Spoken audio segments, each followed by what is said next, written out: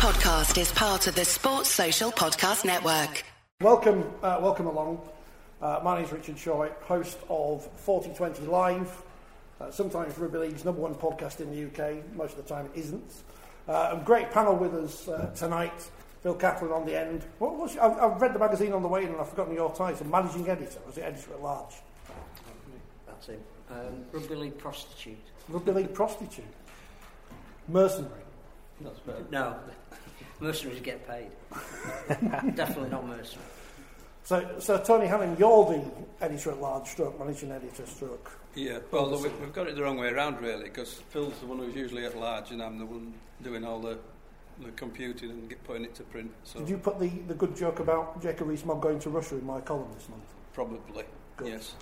So when they come for me... Was it very funny? It was better than anything I've written. Yeah, then it was me, yeah. Also, another Tony, Professor Tony Collins, writer, historian.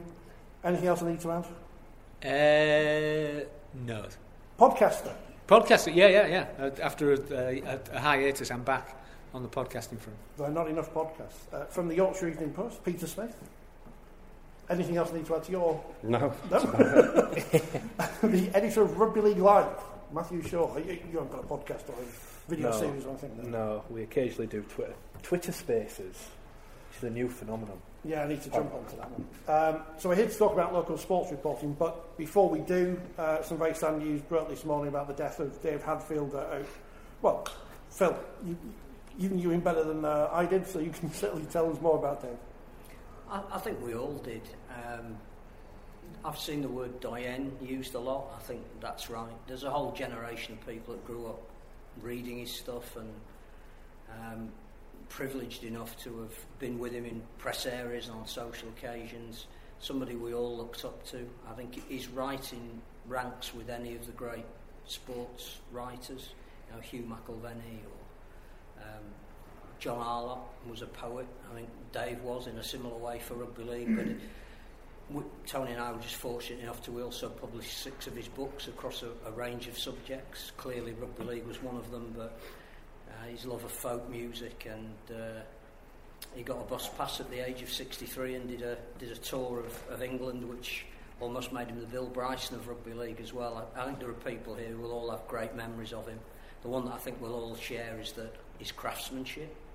To be near him in a press box when you're frantically making as many notes as you can, and to see him with the minimum amount in a small notebook and then ring in the most beautiful copy. To see that art at work was a privilege, and I'm sure other people across the panel have got equally strong and fond memories of it. I know Tone would have been with him in certain exciting and exotic locations as well. Yes, I once watched a game with him in Rochdale.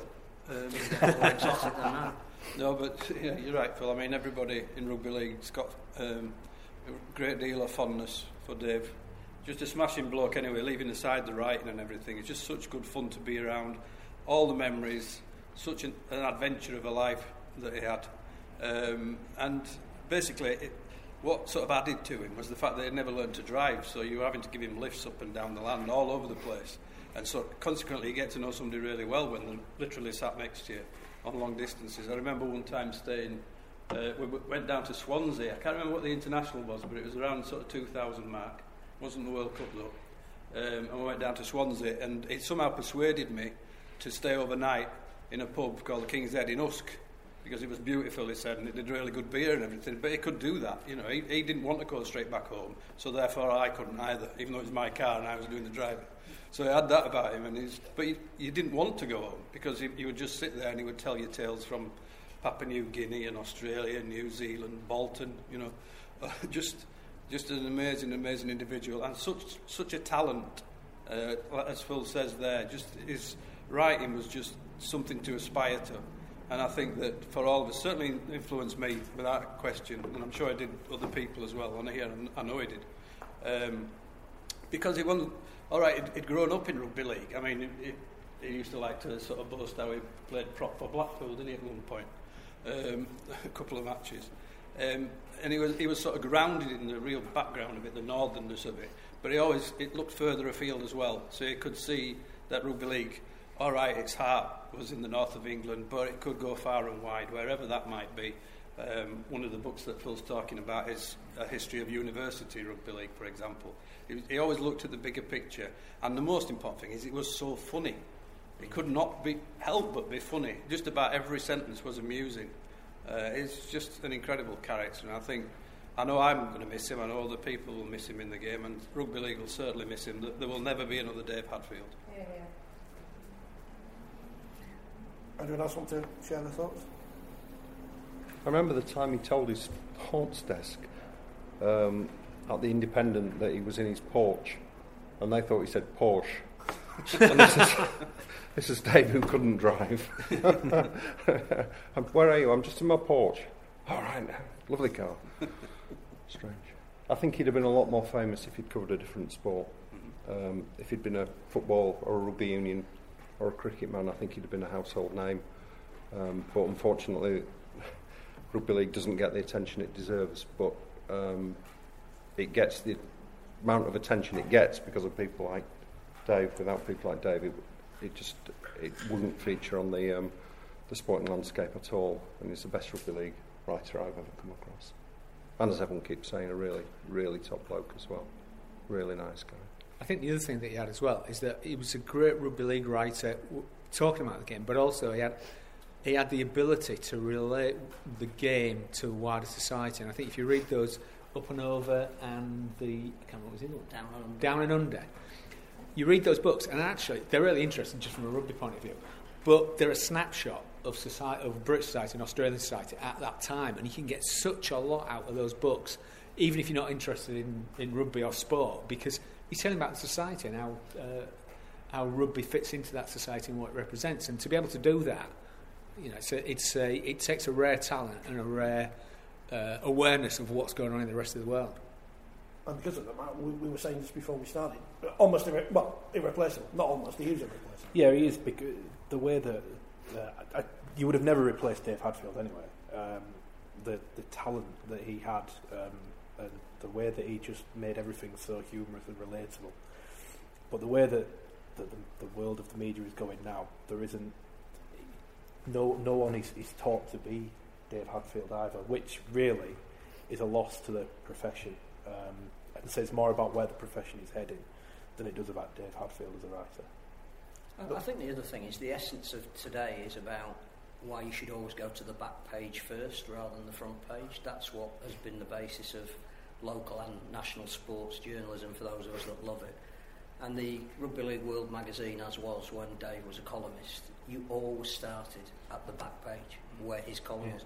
It was glorious writing, it was perceptive, it was different, it showed you that there was a different way of approaching the writing about sport,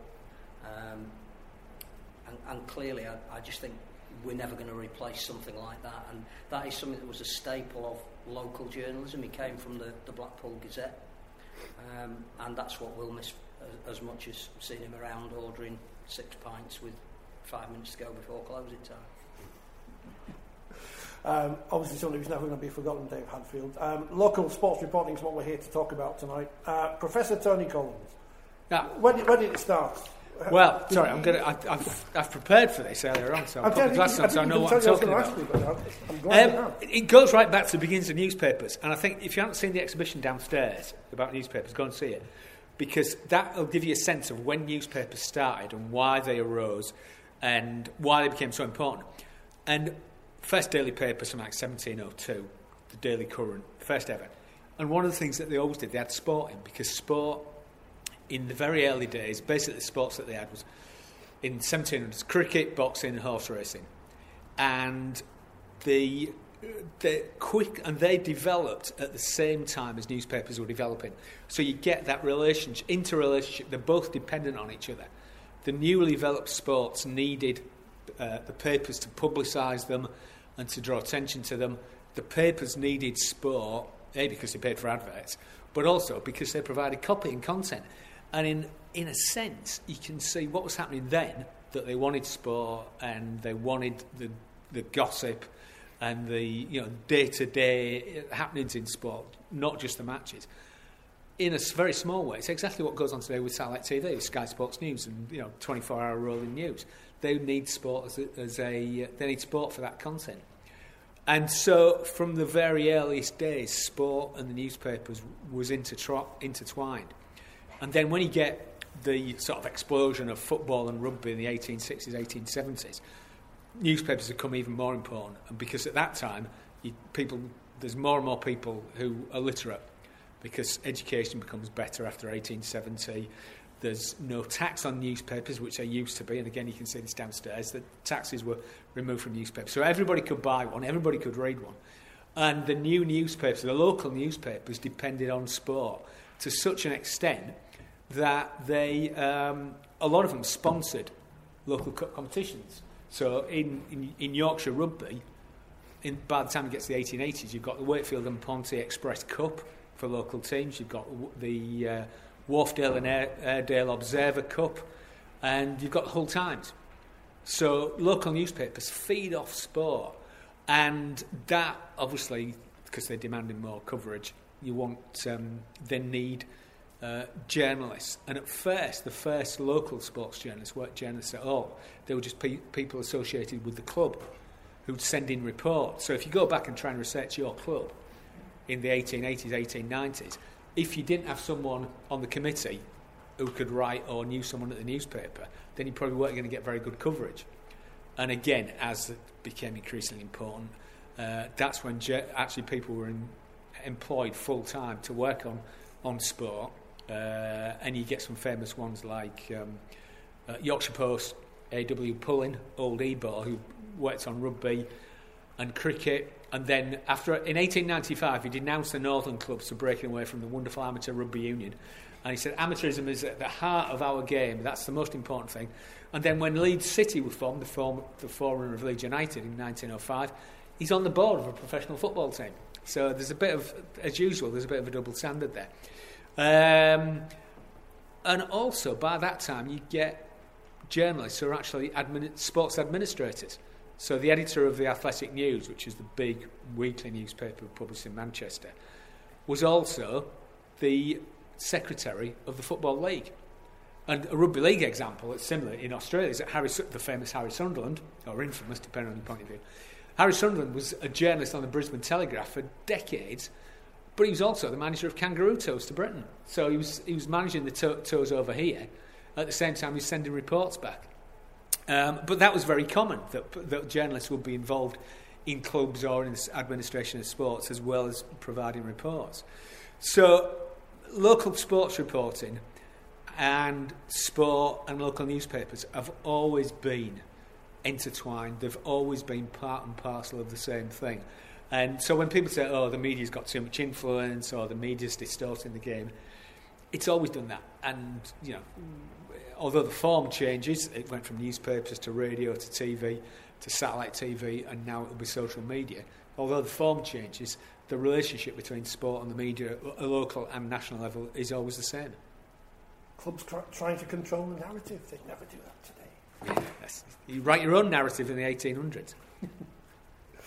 That's the potted history of how we got where we are. Of course, what we haven't mentioned yet is something that used to be around that isn't around, is the newspaper you get after matches, the green and the pink ones, whichever part of the country you were, which have completely died away now, but were a staple for many years. Oh, yeah, I mean, again, that was one, because sport became so important, it was the first local Saturday night papers came out, I think the first one was 1882 in Birmingham, because Birmingham was a big football city at the time. And by the time you get to 1890, every town has got the green and or the pink and Saturday night sports special. And as you say, I remember, well, everybody remembers the local one, but I remember the whole Daily Mail, the Green Mail that came out Saturday night. It was full of the most amazing stuff about not only national sport and the professional teams and all, but the details of local pigeon racing clubs and people complaining about what one pigeon racing club had done to another. And so it's a kind of social history of sport. It's just brilliant. Pigeon racing online, mate. You should pitch that. Are you too young to remember the... I can confirm that I am. I'm afraid. I'm showing my age. I remember we used to have to queue up in Bradford. We had the pink on a Saturday night, the Yorkshire Sports, to give it its proper title. I used to have to queue up at Moore Avenue and newsagents for my dad to get it. Yeah. There was always a queue for me, and what used to happen is the TNA vans, because it was printed there, would sort of rock up at the given time, and the bloke would come in, throw this bundle in, and then scoot off because he had the next place to get to. Do you ever get there too late when they're all sold out? That happened to me a few times. No, You used to come round the streets with that paper in Leeds. Did you? Shouting around, Yeah. Green fine, was it? Yeah. I was too frightened not to get a copy. But yeah, it was. I mean, it's easy to look back on things like that with nostalgia, sort of clouding your vision. But it was a great thing. I mean, you just don't need it now, do you? It's all there. You can follow it point by point through a game. But at the time, there was certainly a high excitement about that arriving. Yeah. I think it's really interesting because we talk about change, and no doubt Pete will be able to give an insight under the deadlines he works at the moment. And again, it's probably a message that's got lost a bit in the mists of time, but we used to go to Headingley on a Saturday afternoon, walk into town, and as you stood at the bus stop near Lewis's to get the bus home, the Green Post would be there, and you'd be reading about, all right, a very detailed first half and a pretty sketchy second one, and you'd be looking in the stop press column for the final scores of some of the games. But the pressure that guys are under now, you wonder how in those days, with the technology that they had, which was literally phoning in copy and getting it manually set and getting a paper to a street corner almost by the time the crowds were coming away from the games. That's pretty astonishing. So for everything that's changed, some things are still the same. How do you think starts for you, Peter, in terms of your career? What was local sports reporting like when you started compared to today? It is very different, obviously, because the internet has just revolutionised journalism at all levels, including local and including sports journalism. The first paper I wrote for was the Barnet Press in North London, and I covered Barnet FC for them for a while on a sort of ad hoc basis, when Stan Flashman was the chairman. I don't know if anyone remembers Stan? Tickets Flashman? out. Yes, yes, they were interesting times. But in those days, that was the late 80s, the local newspaper was still probably the best way to get your news about your local club.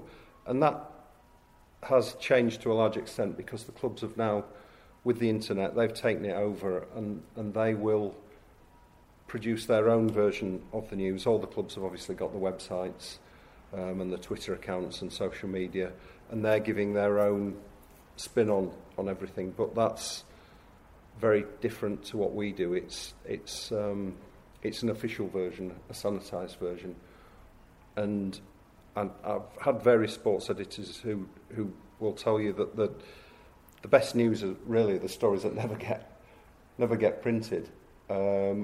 And those stories you see less and less of them nowadays because of the dominance of the club media and club media departments, and it's difficult for journalists on newspapers, I think, to take a fresh approach, really, because the clubs obviously have a head start on you because they're producing news about themselves. If you were to write a newspaper about your own family, you would get the exclusives. So it's difficult. So you have to look for different types of reporting. It's not so much the match reporting now, although obviously that's still a big part of it. But people tend to prefer to read online shorter versions of stories. So you'll see a lot of things like what we learned about Leeds Rhinos from this week's game with 5 points rather than an in-depth considered article, just because people tend to have less time to read it, and they will read bullet points in an article a lot more than they will an in-depth article. It's not as much fun to write, obviously, and I don't think it's as much fun to read, but that's just the way things are going at the moment. You look back, as Tony was saying, the newspapers from 100, 120 years ago, the detail in them is just absolutely staggering. I've just no idea how the guys in those days did it to get that much detail into the paper and so quickly. But nowadays, there's there's less focus on maybe on the detail. Trivia has become a lot more important, I think. There is still room for quality journalism, but it has to run alongside stuff that will get people's eyes on the website and eyes on the paper. I don't want to use the word, Matthew, but it's clickbait, isn't it?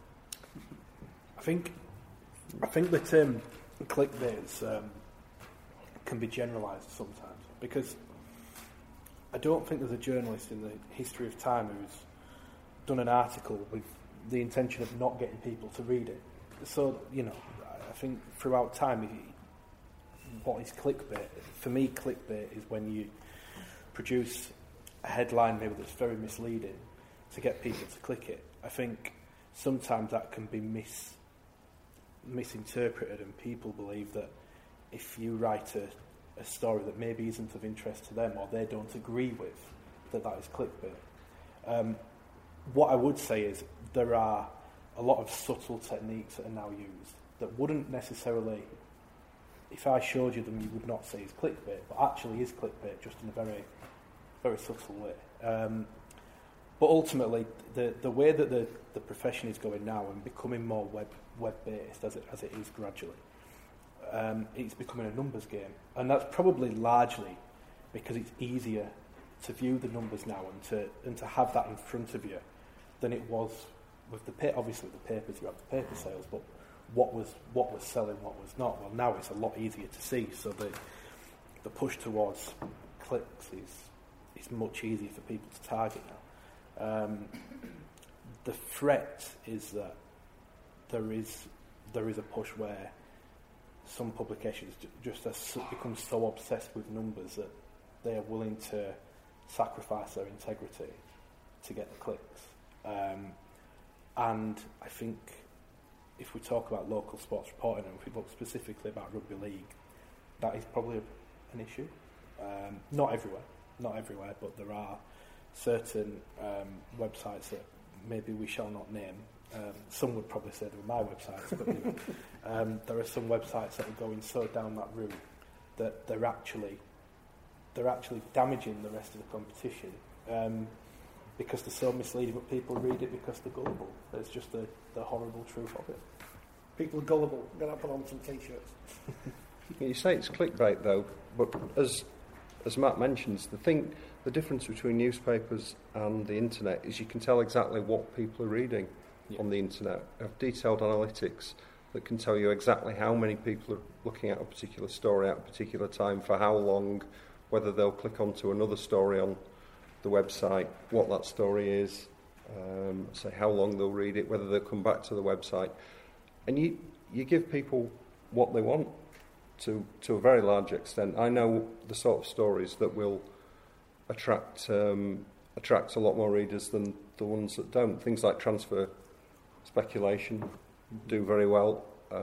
Injury updates, because people want to know who's going to be playing at the weekend, that sort of thing, does very well. Something I've been doing recently online is looking back at Leeds Rhinos Academy teams from sort of 20 years ago, or around then, and what happened to the players, and did they go on and make a career in the game, or did they drift out of it? And those do very well.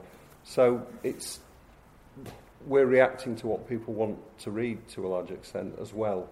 I think what I do is a little bit different to Matt, because I write for a newspaper as well as the internet, and some things that people like to read in the newspaper won't go so well on the web.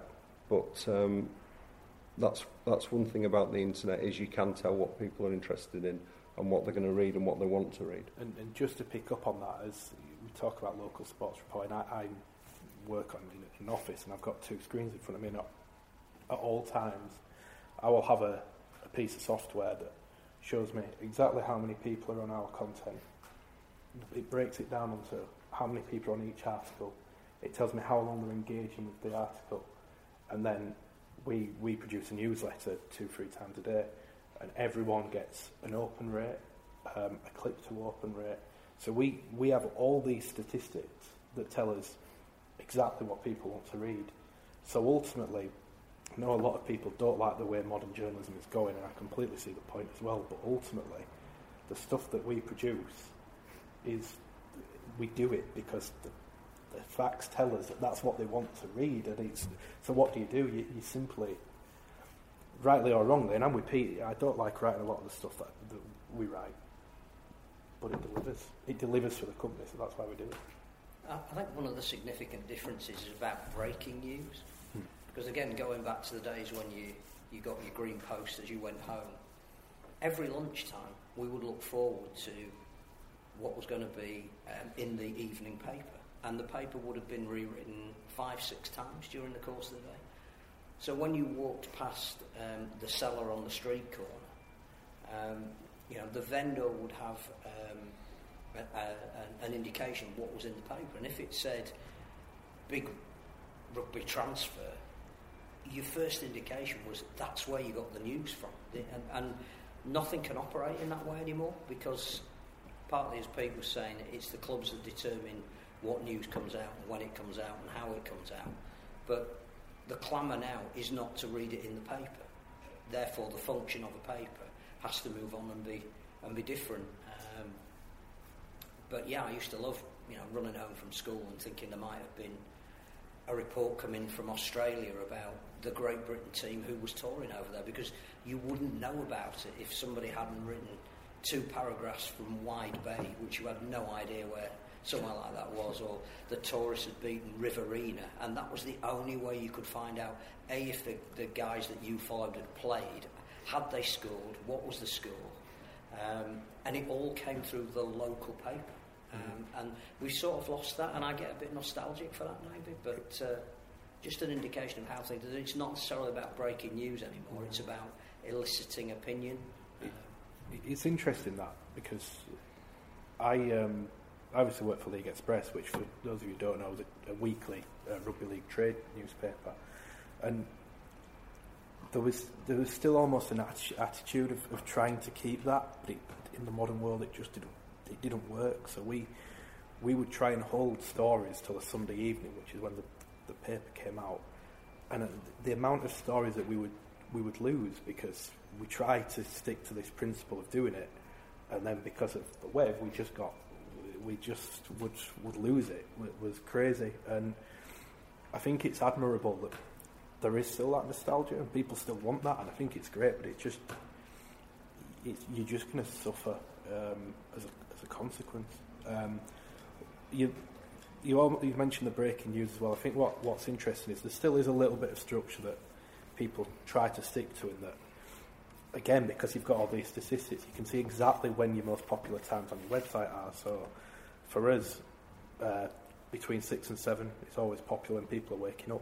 This is lunchtime when people are probably on the lunch break and coming home in rush hour if they're on the train or what have you.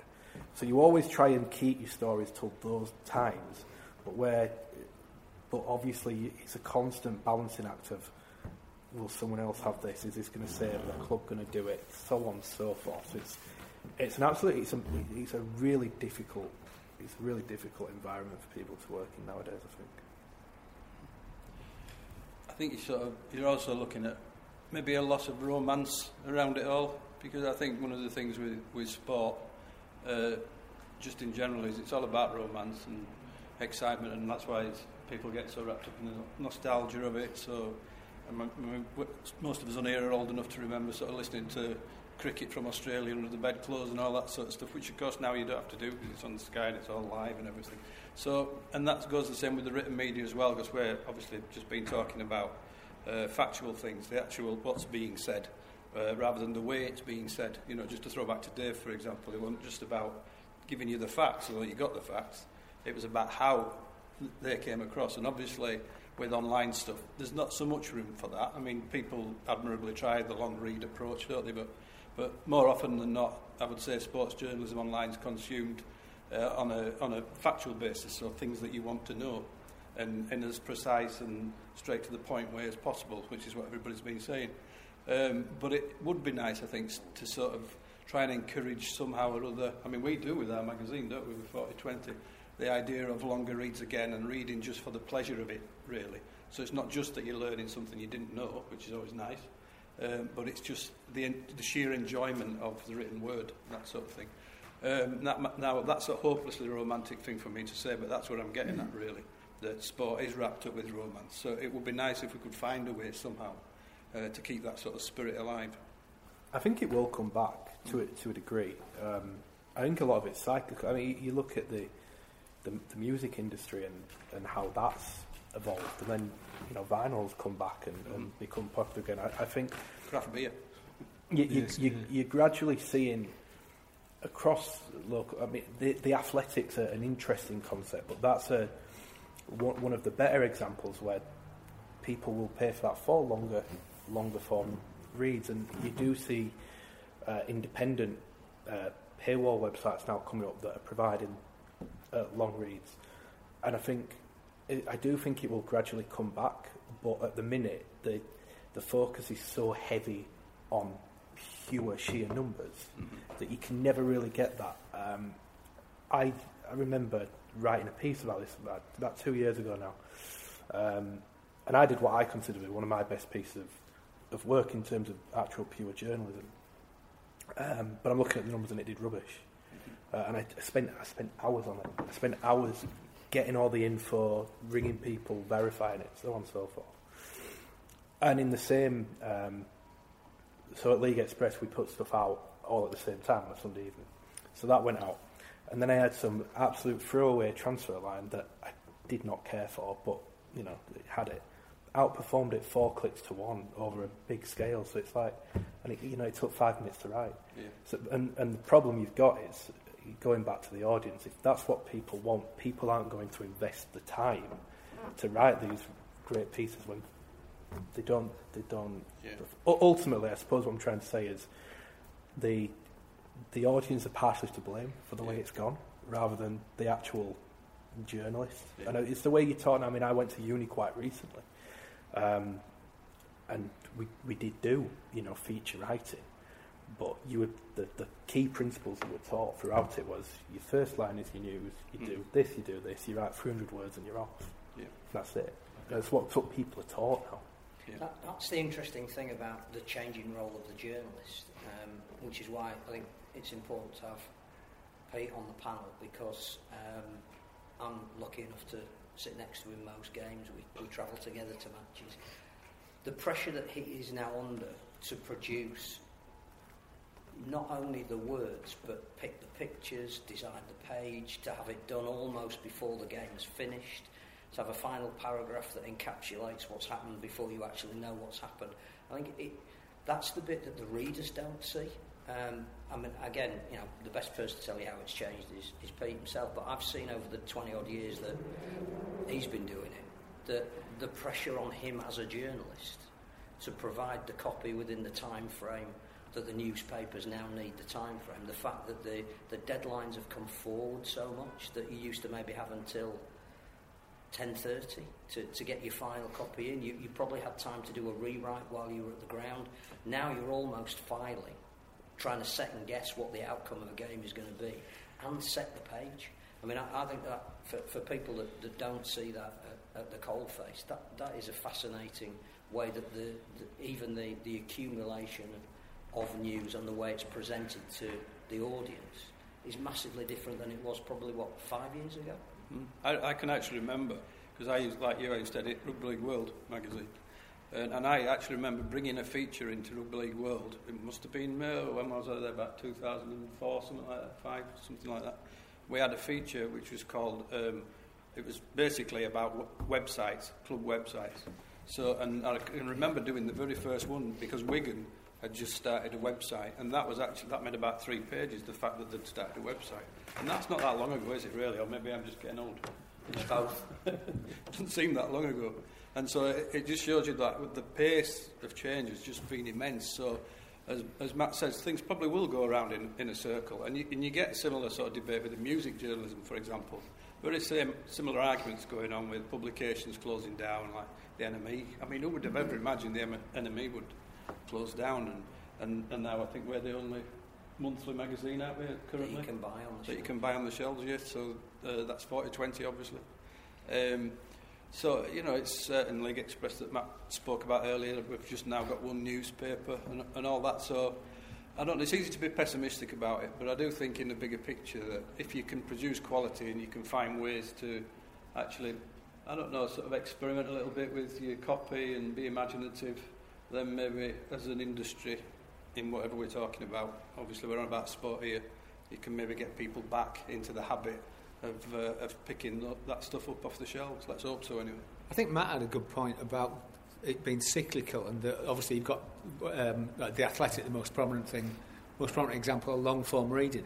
I'm just thinking back in terms of history, and that what you got when sports journalism first emerged in the 1880s, 1890s, all about newspaper, match reports, what's gone on in the match, and then you get sort of transfer news and all the stuff that we're used to today.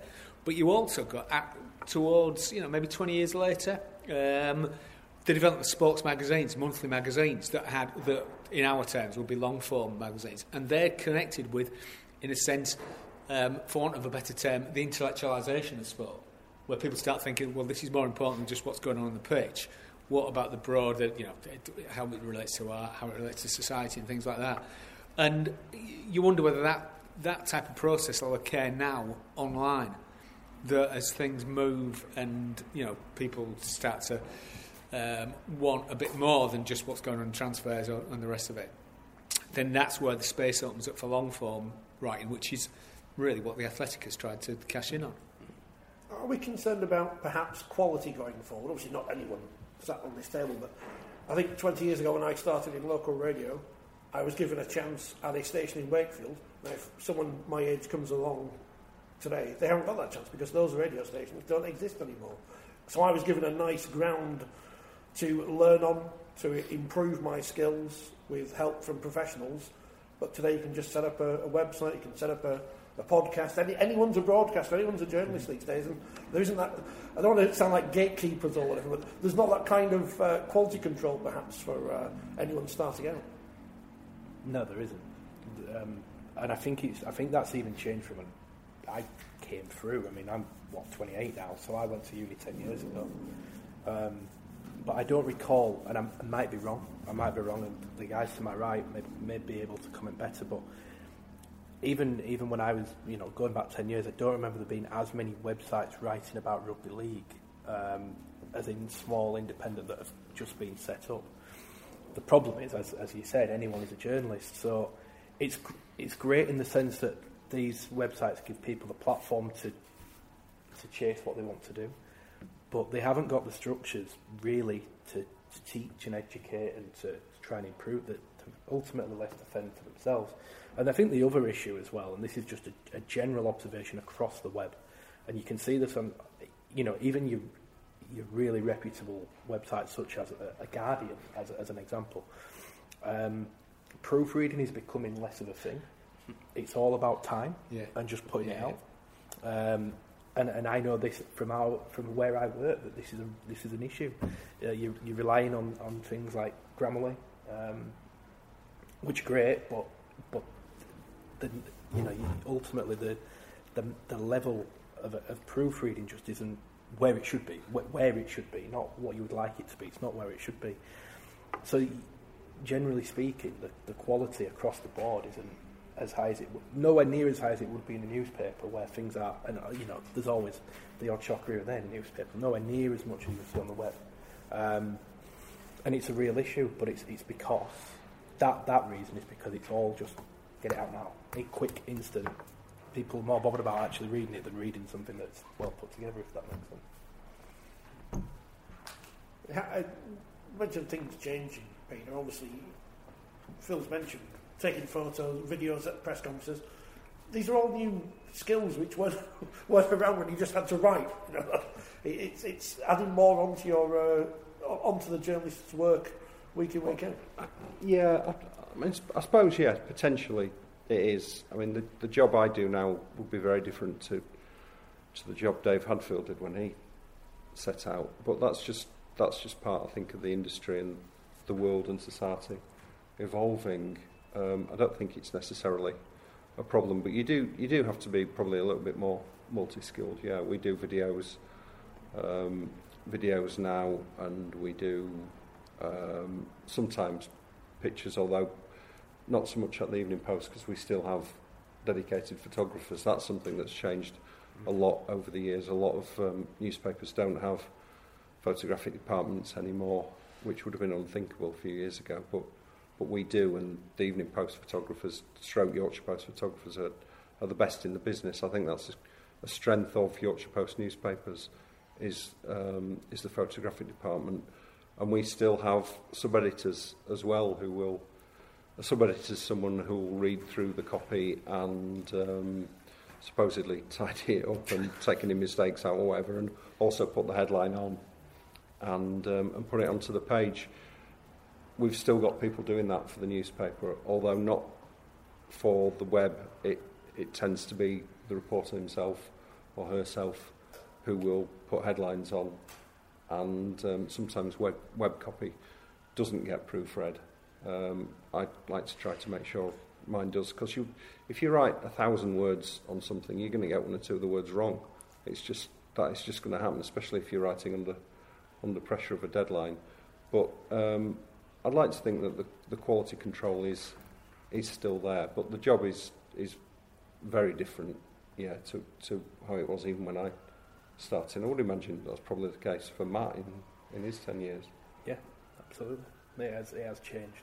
I think one big issue that about journalism generally is that we keep mentioning the Athletic, which is a paid-for website, but people have got used to not paying to consume news, and obviously it costs to produce, because I get paid, not very much, but I do, and we have to obviously find some way of generating revenue. So at the Evening Post now there is what you call a paywall, so you can get 5 articles a week for free, and after that there's a block put on the website. We're encouraging people to subscribe. It's very cheap, a lot cheaper than buying the paper, and I think once we get more people subscribing to the newspapers online, then I think you might see a little bit of a move away from, I wouldn't say what we do is clickbait, but from the sort of things that are just designed to bring in numbers, to the long form stuff that Matt and Tony have been talking about. I think that might well come back when you get more people actually subscribing to the websites and generating the income. I think there is a move now towards retaining loyal customers or loyal readers, where before it's all been constant gain and growth, and I think now there is a bit of a attitude shift towards retention and making sure that your loyal readers become the super loyal readers, as they're called. And I'm with you. I think as a result of that, there will be a slight transition back to having a bit more time to write the long form, because there's not as much pressure on the instant click, and I think that would be good for the industry. Because I think the thing is as well, if you ask the vast majority of journalists, they would rather be able to be given the time to write the considered piece, to write the longer piece. I take much more enjoyment in that, and I never get the time to write them ever. But I'd much rather do that every day. So I think it's going slowly. It's going back in the right direction in terms of instant long form. We're getting somewhere better towards a balance. I think that's the other thing that it's difficult to appreciate, because we're right in the middle of it, that over the past 10 or 15 years there's been, thanks to the internet, mobile phones, all the rest of it, there's been this incredible change in society. It's changed so rapidly. And again, you're not, because it's happening around you, you're not necessarily aware of it until things like this, you can compare and contrast. And as you say, that an equilibrium is found eventually. Mm-hmm. I mean, maybe it will be, through stabilising subscribers or whatever, or maybe it'll come later. But at some point, it will start to level out, and a new normal will come. And I think not you can see this in the past as well. I think it's easy for us to sit here and think, in the past it was always like, you had the national papers, the daily papers, and that was the same forever. But sports journalism was always in the process of change anyway. So you went from like the 1890s and the 3,000 words on one match report to the tabloids that started to emerge in the 1920s and 30s and much shorter reports. And then in the 50s and 60s, you had sports reporting. It was very much about personalities, scandal, which Eddie Waring was part of as well. He was actually one of the leaders of that type of journalism. So sports journalism has always been in a process of change. Just that I think over the past, because of the tremendous technological and cultural changes that have taken place over the past 2 decades, it's been in such a position of flux. It seems difficult for us. I mean, even a youngster like yourself, who come from the sort of what it was like before, to imagine what it's going to be like. But maybe it is starting to balance itself out. I think balance is the thing, isn't it? Because the local newspapers, in particular, were founded on match reports. That was the place that you went to, and if you're a historian, still is the place you go to find out what was happening in that era. I tend to do match reports now that are read 3 or 4, possibly 5 days later in a trade newspaper. You're writing maybe up to 1,500 words that are probably never going to be read. Because if somebody instantly wants to know what's happened, they can get it on the Thursday night that game was played. They're not going to wait to see Monday morning's paper. The only thing they're going to look at is who you made man of the match, so they can disagree with you. So that's one thing, the balance between the instant, which the local newspaper used to actually be the provider of, to where do we find this long form. And certainly one of the things that we tried to do when we set up 4020 was encourage new young journalists to be able to write long form about topics that they were invested in rather than news, so that to get that feature-driven element to it. And whilst that opportunity still exists and we welcome it, not that many have come through. You can't see where the next Dave Hadfield is going to come from. But I think there is a demand for it. There is still this desire, even amongst older people like me, to take time to read something, to buy something perhaps in print, to consume it over a week. And I think the debate spills into club programmes as well. There's now a move to either not have them or put them online. But there's something about going to a game, bringing it back and spending a week reading it until the next one's produced. And what do you want to read in that? You don't want the news. You don't want what the player interview you could have read in the local newspaper. What you want is maybe something that's a bit different, an angle that perhaps hasn't been written about before, a historical feature maybe that relates what's happening today back to the past. And it is finding that balance and then finding what a local newspapers within that balance can provide that isn't elsewhere. Can I just ask if there's a policy with match reports to sanitise them? Because if you look at that, I spend a lot of time looking at the old newspapers, and I'm not suggesting we go back to this because they were cruel, they were vicious. But quite often we watch the TV and you see an incident and you think, oh, I'd like to read about that in the morning, and then in the morning it's not mentioned. We all see people have a good game and people have a bad game. And is there something that you don't want to be cruel to players? I mean, Leeds and Runsley in that 1892 Cup final, I said, Fred Wilkinson was absolutely wretched. That's all I said about him, and he did have a bad game. But if there was a refereeing decision, they would say, they played Cardiff in 1893 down in Cardiff. They got one try each and Cardiff converted it, so they won the game. The Cardiff try was a pass that was 3 yards forward, right? And the touch judge was overruled. The referee wanted to try. Leeds just stopped. It was so far forward, Leeds just stopped. They converted it, and Cardiff won. And that meant Cardiff hadn't lost a game for 2 years. Leeds go down there with 3 forwards missing in a Yorkshire trial. I think you've got to let it go. There's an article there about it said how difficult it is to win in Wales because this is what the referees do. And the reporter said, I interrogated the referee afterwards, and the referee said, this is how we see it in Wales. I think a lot of it might be to do with the sort of balance of power that has shifted from the press and the media, who used to be all powerful, to the clubs for the reason we're talking about, with them all setting up their own websites now and doing their own news basically. So if you're a reporter, well, Pete again will be able to tell us better.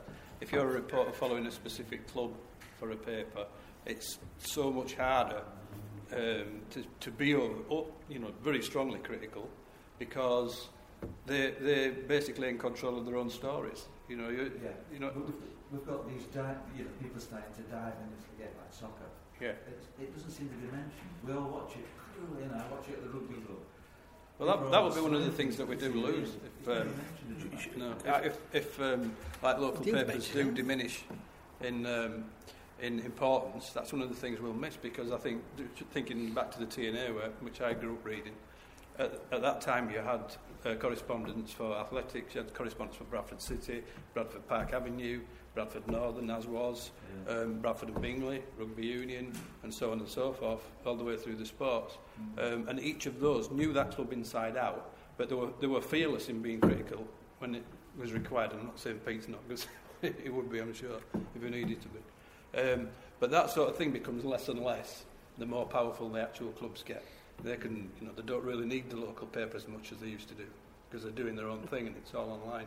So it's difficult. There's a bit of a push and a pull about it, I think. I think part of the reason is that you said you watch it on television in the club.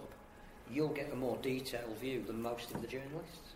Yeah, so in the past... You want to know what the journalist is the expert, you'd just like to know what he thinks but in the about past... it. In the old days, you had 5 of them.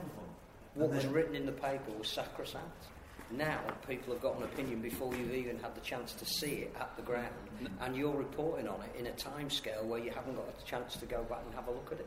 And now, not only can they call the players idiots and everything, they can also call the journalists idiots and do immediately if you say something that disagree. Yeah, go on, Pete. I'm not sure what sort of things that you're saying don't get reported, because I can't think of an incident in a match that had happened that I wouldn't report if it was newsworthy. What sort of things are you thinking of? Look, my brother's got dementia, and I rang him up the day after the Warrington-Catalan game, right? And he said, "Hey Pete, how did Charlie get that try with yards offside?" That's all I can remember. I can't remember anything. But you can remember that. Well, it was awful. They went to the video ref. We all looked at it. He's offside. It's no try. And he gives the try. And then about a minute later, Barry McDermott says, "I think he was offside." And another bloke, and the commentary team says, "I think you're right." But nobody says anything. Well, there is a school of thought, as I've found out over the last month or so, in rugby league, that nobody should mention match officials or the referees, and that they should be beyond reproach. So there may be an element of that in there. I've published something a month or so ago that was deemed or seen as being critical of certain match officials when it actually wasn't. And I'm still getting abuse on social media about it. Now I had a couple of tweets today, actually, Is that about it. Would I do such a thing? It's not him. So, I mean, some people in the sport, and including some reporters, think you shouldn't mention a referee ever at all.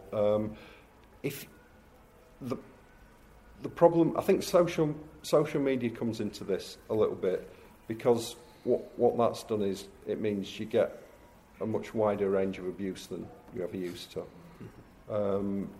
If I say that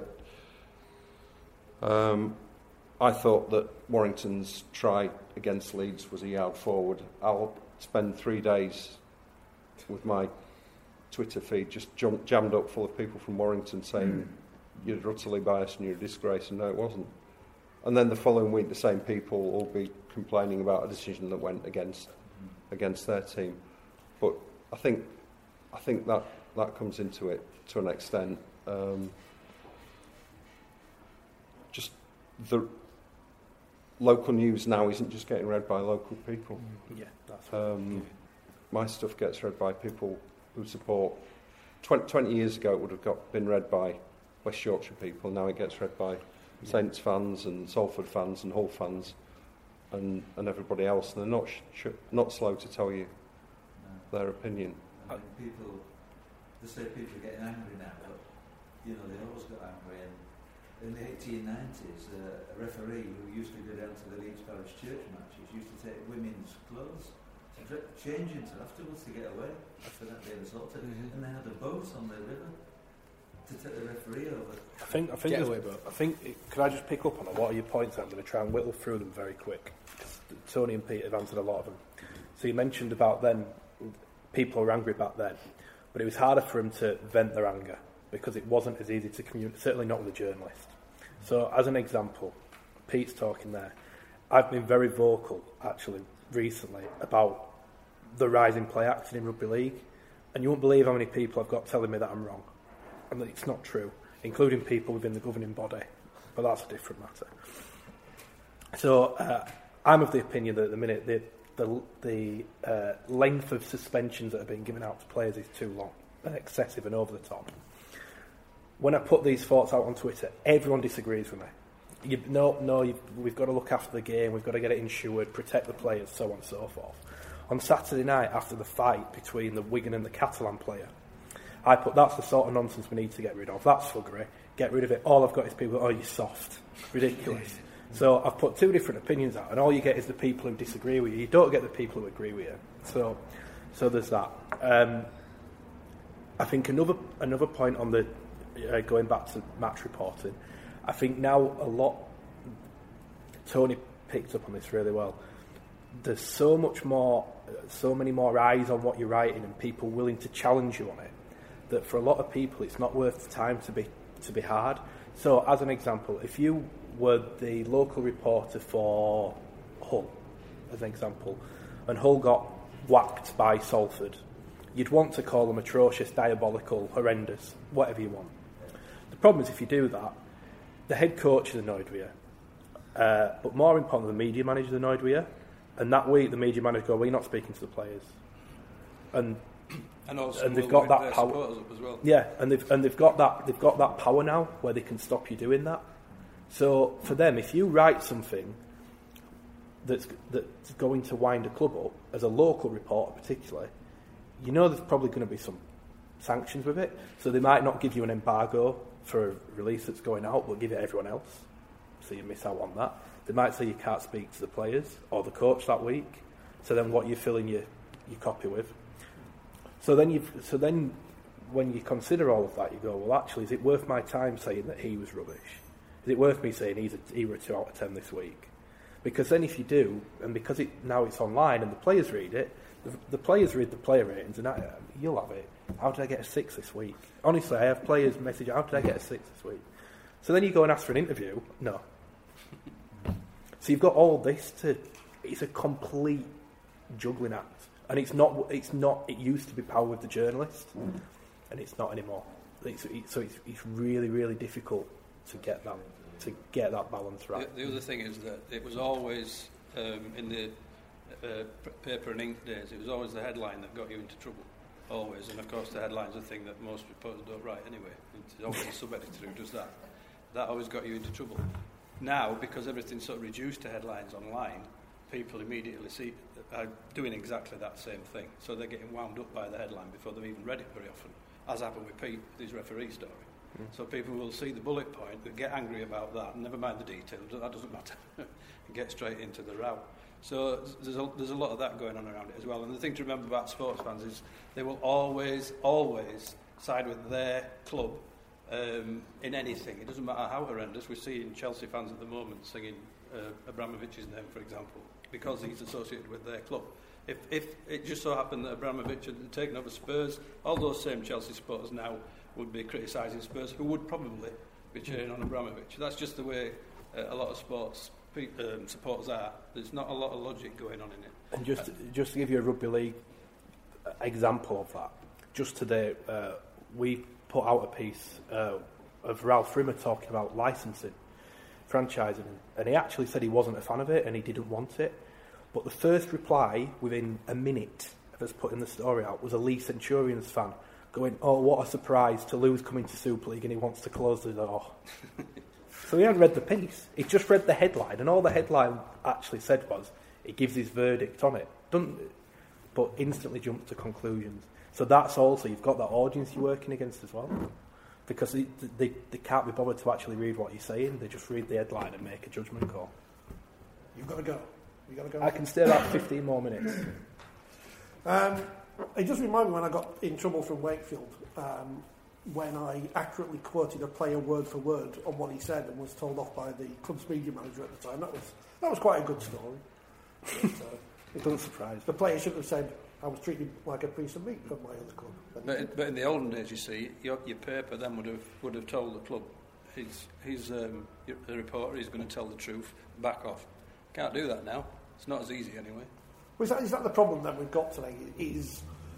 And it's kind of been alluded to already. You have to not hide or bury stories, I think that's the wrong word, but there are things you wouldn't report on so you wouldn't upset a club, so you wouldn't lose your access to future stuff. I think... No, I wouldn't. No, Never. I don't think so. If the club want... You're going to... If you report on a club every day of the year, or 5-6 days a week, every week, you're going to print things that they don't like. It's just bound to happen.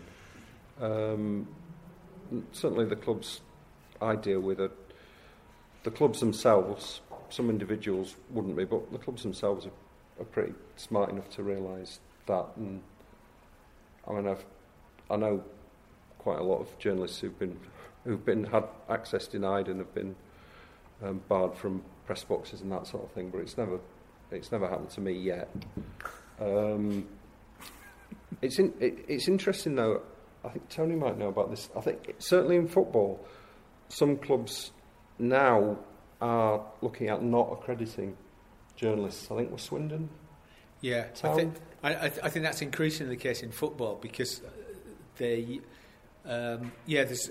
another club as well. Was Brentford? Have Brentford done a similar thing? Sure, but yeah.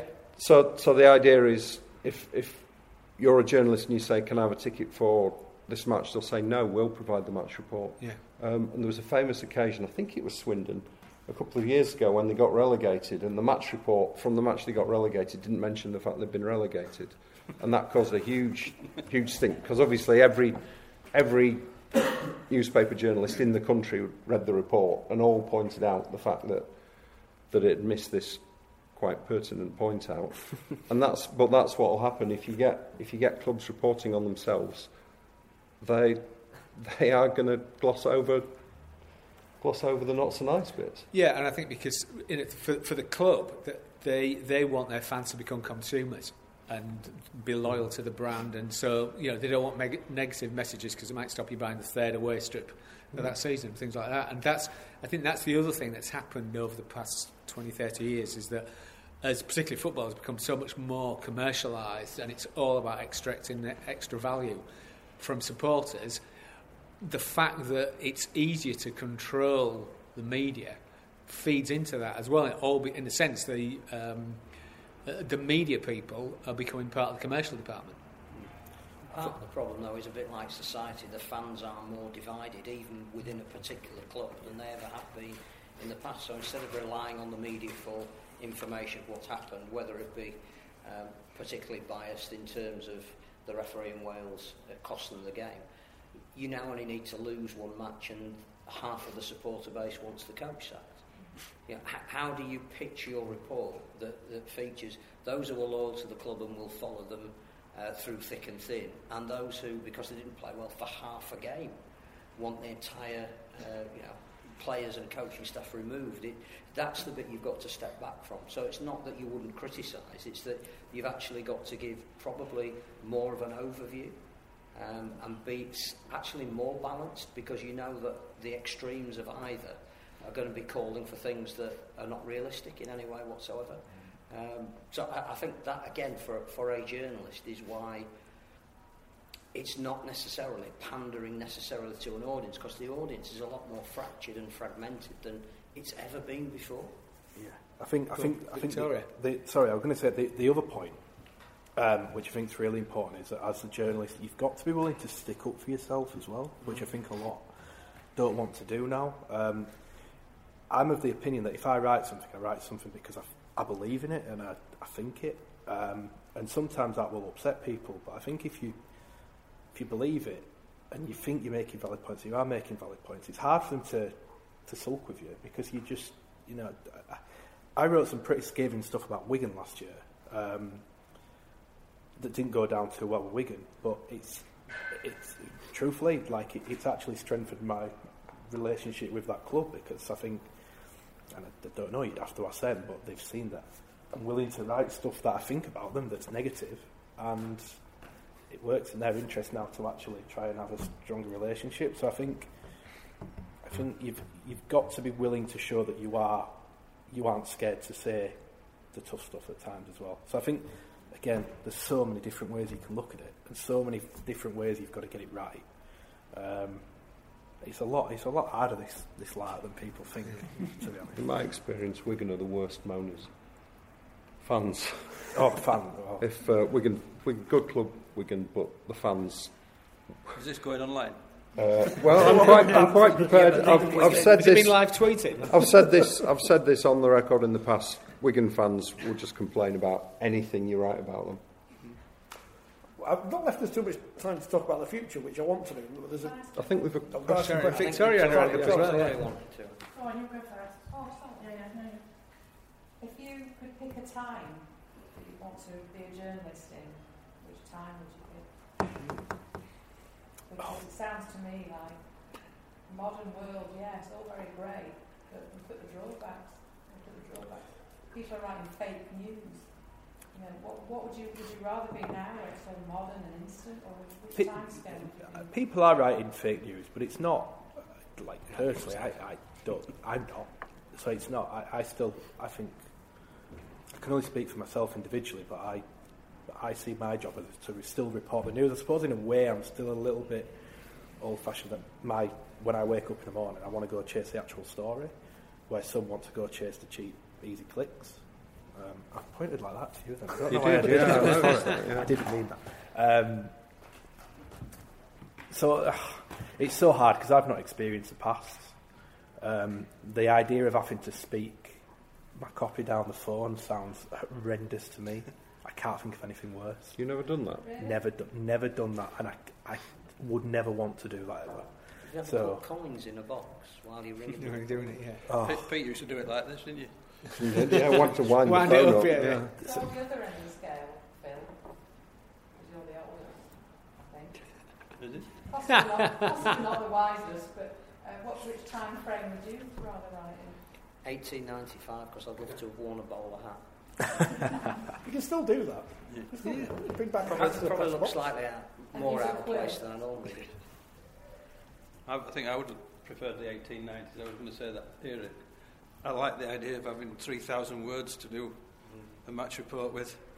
Not against a deadline, perhaps, but just the creativity of that, I think, appeals to me. And also the bowler hats, for obvious reasons.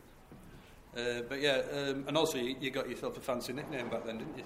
Yeah, you could have a Greek from Greek mythology, Tityrus or something like that. Yeah, you could, yeah. Old Ebo. Why did Tityrus come to your mind? I hope it's because I'm funny. Yeah. Okay, yeah.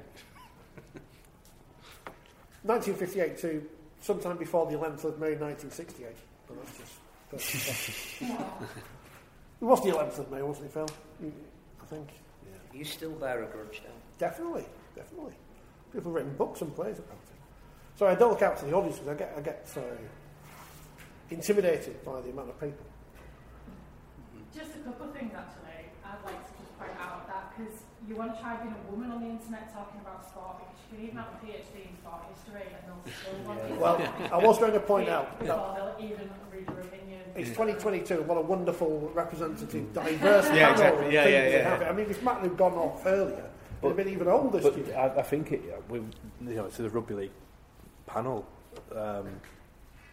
Women in rugby league media is practically non-existent. There's Lorraine Marsden, who's the new editor of Rugby League World, and obviously in the punditry box now, Jodie Cunningham's doing a great job, as is Danica Prim.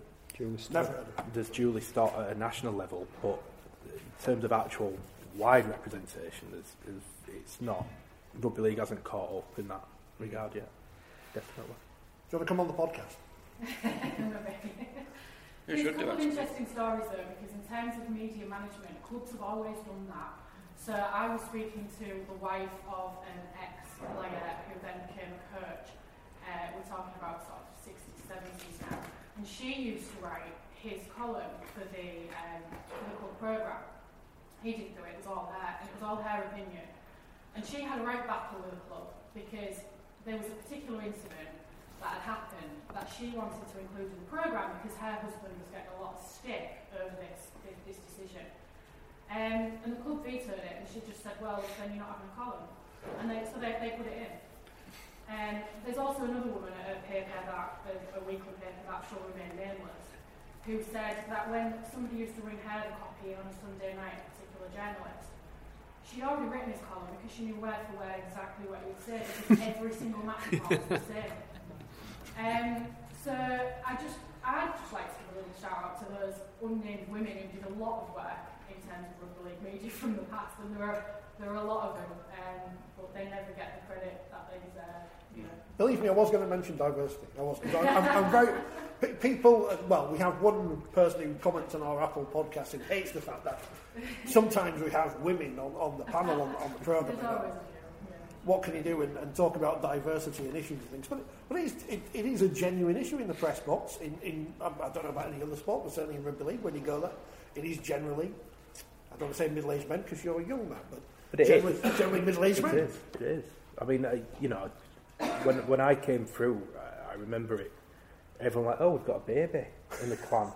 And to be honest, I'm still really the baby in the clan. I'm 28 now. And like, you do get, you get them from a couple of the niche websites, but they're not coming. They're not. And then you look at there's been quite a shuffle in jobs in rugby league media at the minute, but it's still the same people that are being employed. They're basically just switching jobs. It's not. No one new is coming through. So when you talk about the future of journalism, and I don't know if this is the same in all sports. We only talk about rugby league here, but you do look at it and go, "Where's it?" You know, when people start retiring, and it's not going to be a long way away. Where are the next? Where's the next crop coming? And I don't know. I genuinely don't know the answer. And you might have to employ them, so that's a bit of a concern for you. Well, one of them's just joined. One of our guys has just joined Pete at the YP, so we are going to have to employ someone, and I don't know who we're going to get. We're going to find out. But we had this conversation. Literally, that's probably why I didn't know quite a bit about it. I'm like, who are we going to employ? It'll be interesting to see who applies for it. I think it was interesting what you said about sort of pushing back, like you mentioned Wigan and pushing back, because in Hull, over the last 12-ish years, there was an incident where Hull FC banned Radio Humberside, and then Hull City did it only a couple of years ago, and the fan backlash, because the lack of access that they got was so much that the clubs just had to back down.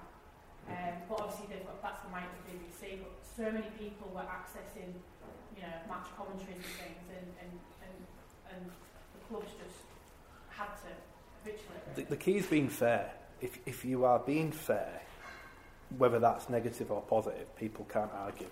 And more often than not, we spoke a lot about the audience and fans. The fans can see what's going on, and people will always disagree to an extent. Phil's right. You have divided fan bases, but generally speaking, people know what's going on, and they respect you if you tell it as it is, and the clubs don't. But if you're true to yourself and you back yourself, and they have to back down eventually because it's more damaging for them to actually try and put a fight up. So, yeah, and I don't think enough of that goes on anymore.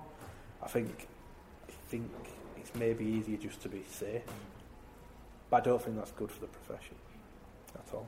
Can I just put a word in for the players? Because wouldn't want it to sound like when we say the club, we mean the players, because one of the best things about covering rugby league is that the players are so open and approachable and honest.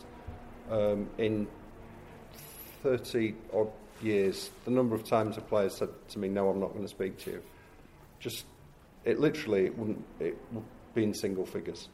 I've spoken to players in all sorts of situations after terrible defeats and all sorts of embarrassing fiascos, and they're normal people who will talk to you and who are honest about what they do. I mean, not all of them are a great copy, but some of them are. One thing we suffer from a sport is a lack of personalities. I think the personalities are there, but I think that we should do more to promote them. And people like Jamie Jones Buchanan, who is just a remarkable individual and would be the household name if you played football or rugby union. But the players are really good to deal with, and I think that's worth mentioning. Obviously, most of the ones I speak to are at Leeds, but it's the same at all clubs. Rugby players just don't tend not to have an edge to them, and they are willing. They know you're doing a job, and they're willing to do what they can to help. I think they're fantastic. The other interesting thing that's changed, though, is the pandemic, because the way of either speaking to the players directly or even in a press conference setting has changed. And I don't know how much of it we're going to get back, because there are still preview press conferences at most clubs that are on Zoom, which means that you don't get the personal copy that you're looking for. You don't get the relationship with 18 months to 2 years of not being able to speak directly to players in mixed zones. You have lost some of that relationship with them, and it's hard to build that back up, because clubs themselves have taken it upon themselves to manage the news and the way in which you can get access to players. Most clubs now are just starting to allow you to have that access back, but a lot has been lost, and it won't all be quite the same in the future. I don't think it'll be this hybrid mix of you can all go on a Zoom call and you can all have the same copy, and those who type the fastest on social media will get the news out first, and you'll get some access to players to actually get their personality over. But we lost the ability to tell the stories about players because we weren't speaking to them. I'm really passionate on this, actually, Phil, because I hate Zoom. Zoom press conferences are the worst, because when you interview someone, you get the best copy out of them when you speak to them in a natural environment, when you have a conversation with them, basically. Sitting on Zoom with a bunch of people they probably don't know and asking them a bunch of questions, that's not a natural environment, so you don't get the proper answers, you don't get what they're really feeling. I would much rather drive over to even Hull and actually sit down and speak with them. Nothing again, it's an awful drive, isn't it? It's not a fun drive. And sit down with someone I wanted to speak to and have a conversation with them and actually do it, rather than be on a Zoom call with them. That is a threat, I think. I don't know what it's like in other sports. I'm hoping it's not the same. I'm hoping it doesn't stay in rugby league, but it's become very awkward and very unnatural, and it's not good for anyone. You know, during COVID, you needed it. Leeds did a really good job with an app, so they set the phone call up. You put a code in, and you were hooked onto the phone call with them. But even phone calls they're not the same, are they, as actually sitting with someone and interviewing with them. Well, it's on that day, the media manager doesn't have to hoover the room up for when you come in, as happened at some clubs. Too many clubs. Yeah. The media managers do have a lot of work to do that has nothing to do with their jobs as well. Not to defend them all. Some of them are all right, though. Most. You have to go now. Yes, I do need to go. Thank you very much, everyone. Thank you for listening to me. I'm boring you. See you later. Thanks, Matt. We've empty chairs. We can sit wherever we want to. We've got an empty chair. So we haven't got long left. And before we ask for any questions, the future. What is the future, Peter? What is going to happen next? I mean, I don't know why I've asked you first. It's just because you're there, unfortunately. That's a real. I don't know. I haven't got a crystal ball. That's a fair enough answer. I would hope that there'll always be a place for local journalism, sports or otherwise. It's something I'm passionate about. I think it's very important because it provides something that the nationals and other forms of media don't do. The local angle on things. I would hope that it will continue. I don't see any reason why it won't. It might be produced and consumed in different forms, obviously, with more and more emphasis on online and on the net. But I think it will still have its place, and hopefully be an important part of society, not just sport. Tony might be a better... Yeah, I'm a historian, so I look back into the past. But I've got to say, I think it's good news and bad news in terms of, I think that some of the things we've talked about tonight in terms of club control over stories, the influence of Twitter, will probably mean, unfortunately, that the journalism that Pete does and has been historically what we've seen will probably wither, because if you want to contact, if you're an ordinary fan, you want to contact with the players, well, you can follow them on Twitter, Instagram, TikTok, whatever, take your pick. Stories about the club increasingly controlled by the club themselves. So I think, I wish I wasn't, but I think that the old school journalism might struggle. On the other hand, I think that because clubs and players, media managers control more and more of that immediate stuff, and also and that the need for match reports is really declining because you can basically watch whatever match you want by and large.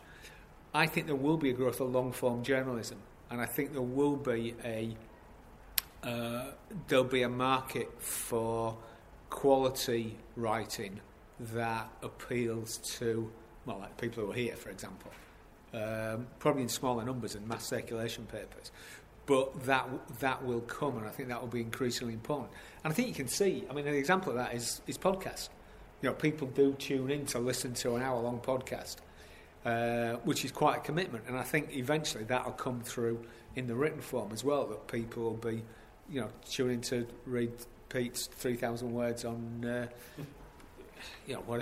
whatever interesting subjects you want to talk about in rugby league, because I think that people will develop, good writers will develop a following. So I think, good and bad. Which means there must be a boom for 4020 because it's the home of long-form writing. Not at the moment. No, I think that's probably accurate, Tony's assessment there. I think that is the way that it will go. I think the more that clubs do control the sport, the more there will be an audience for stuff that is not in their thrall. Yeah, certainly. I think one of the things that, in rugby league terms, that we have as a sport in our favour is the sort of leanness of the game. It's quite small comparatively compared to other ones, so people within it tend to know each other, and that includes coaches, it includes players, for the moment at least. But for example, I spent a year with Batley writing a book with them, and the guy in charge there at the time, John Keir, the coach then, is somebody who really appreciates, in fact you wrote his biography with him, didn't you, autobiography. It's somebody who really appreciates the value of the media and what it can bring to a club once they're allowed behind closed doors. And so as the game becomes ever more sanitised, I suppose, publicly, the more opportunity there will be for that sort of thing to actually get an audience, because then it will become unusual. So that's trying to look on the bright side as well. But yeah, I think by and large, there's no doubt that journalism now as a whole is moving online, into the online world. I'm quite optimistic because if the local press made a mistake, and not necessarily for sport, it was that it tried to become national in a lot of it was covering. I didn't used to buy the Yorkshire Evening Post to find out where the Queen had been that day. I wanted to know, what happened down my street. And I think there is a move back to that. You can actually track that. One of our columnists in 4020 is Gemma Carter, who's working on local newspapers in Saddleworth, and it's going back to ultra-local news, and it's a part digital offering, but it's actually a physical one as well, and their circulation is booming. Now, if you start adding sport into that, I think there is a way of saying, particularly with a sport like rugby league, which is geographically specific, there will be something to read at a local level that you're never going to get at a national level. So there is a demand there. I think it's how you tailor it, where you see your audience. And on the back of that, you would hope that there is going to be room for more opinion pieces, because I think that's what we've lost. I used to love buying the Yorkshire Post on a Friday to read John Ledger's column, because it was acerbic, and it wasn't kowtowing to authority. If something needed to be said, he would say it. We haven't really got that at the moment. I think there is a licence to write a column about what's happening that week in the game, which might be important, but there is still a demand and a need for people talking perhaps on a wider canvas. So that will come back. I think that is something that only really the local press can do really, really well. So yeah, I think that if it tails itself to its market, there will be a return to the values of why the local is so important. It would be interesting to see John Legend now, how he would be treated on Twitter, don't you think? At his height. That'd be fascinating. I think he would come in for a bit of stick, to be honest, because that's how it is now. Wouldn't stop it. But you've got to, as a journalist, you've got to have the courage of your convictions and stand up to that sort of thing, say what you think, hopefully with a bit of humour mixed in with it, a bit of self-deprecation, whatever.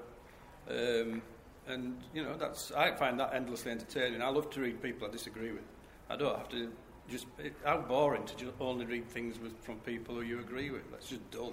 You want something to fall out with and argue with, and so long may that continue, I think. John Ledger, in his own right, though, did come into some stick, didn't he? Because people would craft a letter back to him for the following Friday, disagreeing what he wrote about previously. Yeah. My father was an expert at arguing.